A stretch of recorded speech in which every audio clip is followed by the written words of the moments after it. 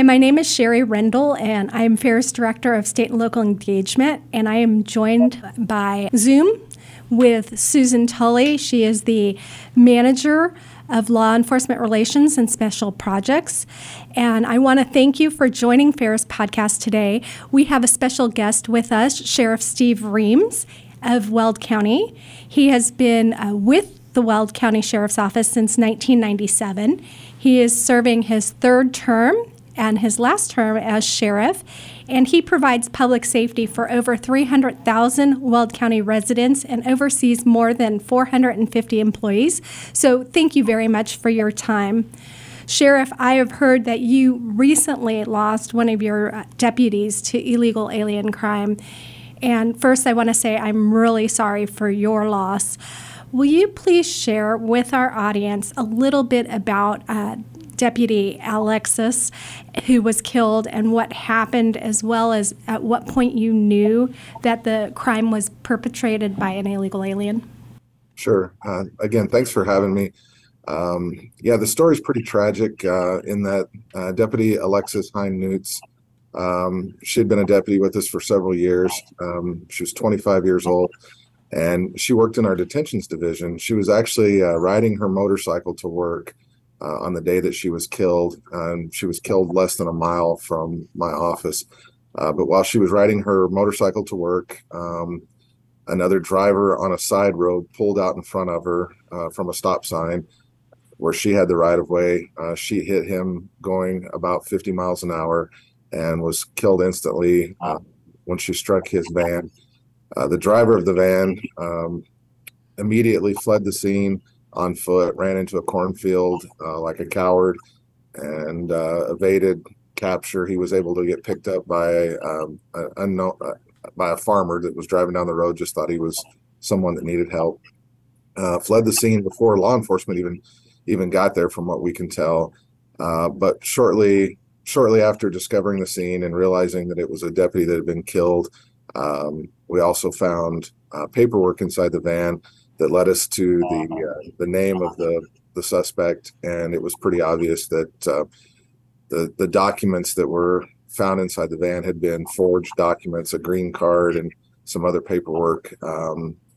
Like I said, it was pretty obvious that based on the suspect's actions and the documents we found, that he was likely an illegal immigrant. And on top of that, we also found indications that he'd been drinking while he was driving. So, just compounded the issue. Not to focus too much on the suspect, but the fact that he fled the scene was another telltale sign that, he probably wasn't right with the law, if you will. And it took us about 3 days in a manhunt to finally track him down.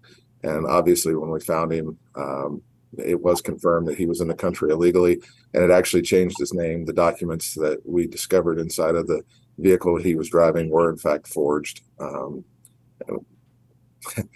long and short of it is he's sitting in jail now, but his history was one that this was not the first time he had committed an act like this. About 9 years prior to this incident, he had also fled the scene of an accident. Luckily, no one was killed that time.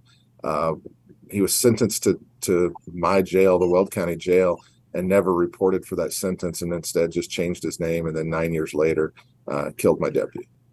Wow. Sheriff, I have to ask you, because that leads me to the question that in 2019, Colorado became a sanctuary state. Yes. Meaning, anybody in the hands of law enforcement, you could not work with ICE from that point on. How do you feel that these changes in that law have changed possibly the outcome of what might have happened with this particular person? Well, with this particular person, obviously, he never even reported to jail on his first offense when he was ordered to do so by the courts. But the change in the law in Colorado in 2019, it's been bad for the state of Colorado. It's been bad for the legal residents of the state of Colorado, because it's invited lawlessness from folks who are here illegally, who want to continue to perform illegal acts. It's not to say that everyone that's in the state illegally is still committing criminal acts, But obviously, if they choose to do so, holding those folks accountable is exponentially harder than it should be, only because law enforcement in Colorado can't have any kind of meaningful interaction or relationship with ICE officials. All right. So you feel the impact of the sanctuary law that went into effect? I don't think there's any corner of this state that hasn't felt the impact. We routinely hear stories about hit and run accidents. In fact, Denver leads the state and leads many parts of the nation in hit and run accidents, and oftentimes those drivers that flee the scene are suspected illegals. All right, thank you. Sheriff, it seems like Colorado's been competing with California to give the most public benefits to illegal aliens. With our open borders, have you seen Colorado being a magnet for more illegal immigration, especially since the Biden administration? I think the quick answer to that is yes. Over the last 10 years, we've seen ebbs and flows, but the last two, we've definitely seen an impact of illegal immigration on the state of Colorado. And where that's most manifested is through legal drug distribution. We have a fentanyl crisis in the state of Colorado. We've long been pretty permissive in this state when it comes to narcotics use, but the flow of illegal narcotics into the state that are obviously coming across the Mexican border, I mean, it's felt each and every day. We have more fentanyl introduced into my jail than I can even. It's hard to even describe how much of a challenge it is. Well, that was kind of what my next question was, that you have fentanyl, we have fentanyl coming through the southern border, and to you it would be coming then through California or Arizona to get to you, because all fentanyl has to have come from Mexico with precursors coming from China. And so these people who are bringing those drugs in have the opportunity to the human traffickers who brought them to pay off their debts by distributing drugs and bringing in fentanyl. So we have seen, the CDC says that in Colorado alone, from August of 2021 to August of 2022, you have had in the state 973 fentanyl deaths. Do you have any statistics specific to Weld County? What's happening in your community? Well, as far as fentanyl overdose deaths, I don't keep a running tally of that. That's more of a coroner statistic.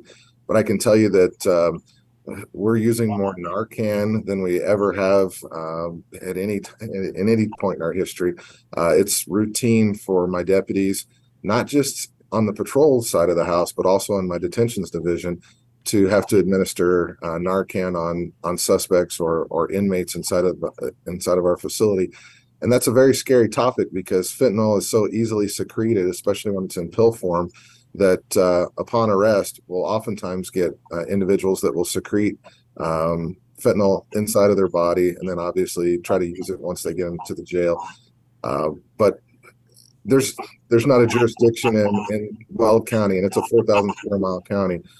We routinely run into fentanyl. You hear it being administered. You hear Narcan being administered almost every day, and oftentimes these people are on their third or fourth time of being in contact with law enforcement for these types of incidents. Thank you. Colorado has legalized marijuana, and we've heard from other sheriffs in your state that cartels are growing within these legal grows. How does that impact the public safety, and what are you seeing? Sure. Colorado's kind of been on the front edge of this, and it's a dubious distinction because we actually legalized some forms of marijuana as far back as 2000. So this has been an issue that's grown quite a bit over the last 20 years. But to the current state, marijuana is it's obviously a gateway drug for a lot of folks, but it's an industry that invites other illegal narcotics. As most people know, it's a lot easier to smuggle illegal fentanyl across the border than it is to smuggle illegal marijuana. Well, there's no need to smuggle marijuana anymore. So. The cartels have figured out that they can distribute drugs from Colorado, and then much easier than they can from their own country. So the way that manifests itself is you get hubs or pockets that are formed in outlying areas of Colorado. My agency specifically has worked a kidnapping case where we raided we raided 3 different houses trying to locate our kidnapping suspect, and found 16 illegals amongst these 3 homes. All of them had been illegally trafficked into the United States. And because of the laws of Colorado, we couldn't even turn that case over to ICE officials so that they could pick it up and try to work it from that point. So you had illegal narcotics distribution, you had a kidnapping case, a bunch of different, very dangerous, I guess, components there, and very little that law enforcement could do. And that's just one anecdotal story of hundreds that could be told in this state. So in keeping with that, when Colorado legalized the sale of marijuana, do you feel like it invited then the cartels to come in and compete for growing marijuana with the people who have the legal licenses to do so? Has that really created this hostile environment between the legal growers and Mexican cartels as well? I don't know that there's a hostile environment. There's just an environment where it's very difficult to know what's a legal grow and what's not. So they can basically hide in the wide open. Again, there's no real hammer. There's no real regulatory emphasis on the state of Colorado. So knowing what's a legal grow, what's a cartel grow, what's a quote unquote legitimate grow, it's almost impossible. So just the enforcement of any kind of effective marijuana restrictions in the state of Colorado have almost gone away. So it's open season for the cartels to operate here if they choose to. So for all those states who are considering legally selling marijuana, what you're saying to me now is there's no way of knowing what marijuana is produced legally and illegally, and all of those supposed protections that everybody was going to have are non-existent. Is that correct? I would affirm that, yes, it's at least the way the state of Colorado is set up. And until there's a national network that makes it standardized across the country, you're going to continue to have these problems. And I will add to this, any tax revenue that the state of Colorado receives from the marijuana industry, we pay out far more in problems that legalizing marijuana has caused for the state. Good to know. Thank you. Sheriff, what would you say with the human smuggling and trafficking you have seen recently, and how has that changed over the years since you've been a sheriff? Well, I've been with the sheriff's office for 25 years, so obviously the immigration issue has changed dramatically. We used to see seasonal workers that would come into the area and they would work on farms, and that was pretty standard fare. That doesn't happen anymore. The folks that are in our community now are here because they're paying off a debt to whoever got them here. Oftentimes they're living in squalor. They don't really have a life, and they're basically just trying to evade law enforcement efforts so that they can quote unquote pay off that debt and try to get to some life of freedom. Unfortunately, most of them really don't have that outcome. They're never going to see that outcome, and we oftentimes run into illegals while we're investigating many levels of crime, especially when it comes to illegal narcotics. With our board, go ahead, Susan. Well, I was just going to ask real quick, if you happen to know people that are paying off those debts and what those amount to and how long that might take them to do, because we've heard if they're from Mexico, they're paying in the area of $8,000 to $9,000 a person, and if they're from anywhere other than Mexico, they're paying anywhere from $15,000 to $18,000 a person. Yes, ma'am. So that range that we've heard from different individuals varies greatly. We've heard as low as $5,000 that they're paying off to amounts that seem unimaginable. $30,000 plus, and I would guess that a lot of that has to do with kind of who they joined up with, what other factors may have led to them getting to the country, or what mistakes they may have made prior. But to say that that there's a good outcome for these folks is it doesn't exist. All right. Thank you. Sheriff, with our borders being as porous as they are, how would you feel about Weld County passing a resolution saying that it encourages cooperation with immigration officials to the fullest extent permitted by state and federal law, and calling on the Biden administration to secure our borders to address the fentanyl crisis? Well, I'm all for trying to figure out how to cooperate to the fullest extent with ICE and immigration officials in Weld County and throughout the state of Colorado. The one caveat to that is that my state legislators continue to put barriers up that don't allow me or any other law enforcement entity to work with ICE. So our resolution would have to read differently. It would have to say that we fully cooperate with federal standards and urge the state to stop passing their laws that honestly hurt Colorado residents.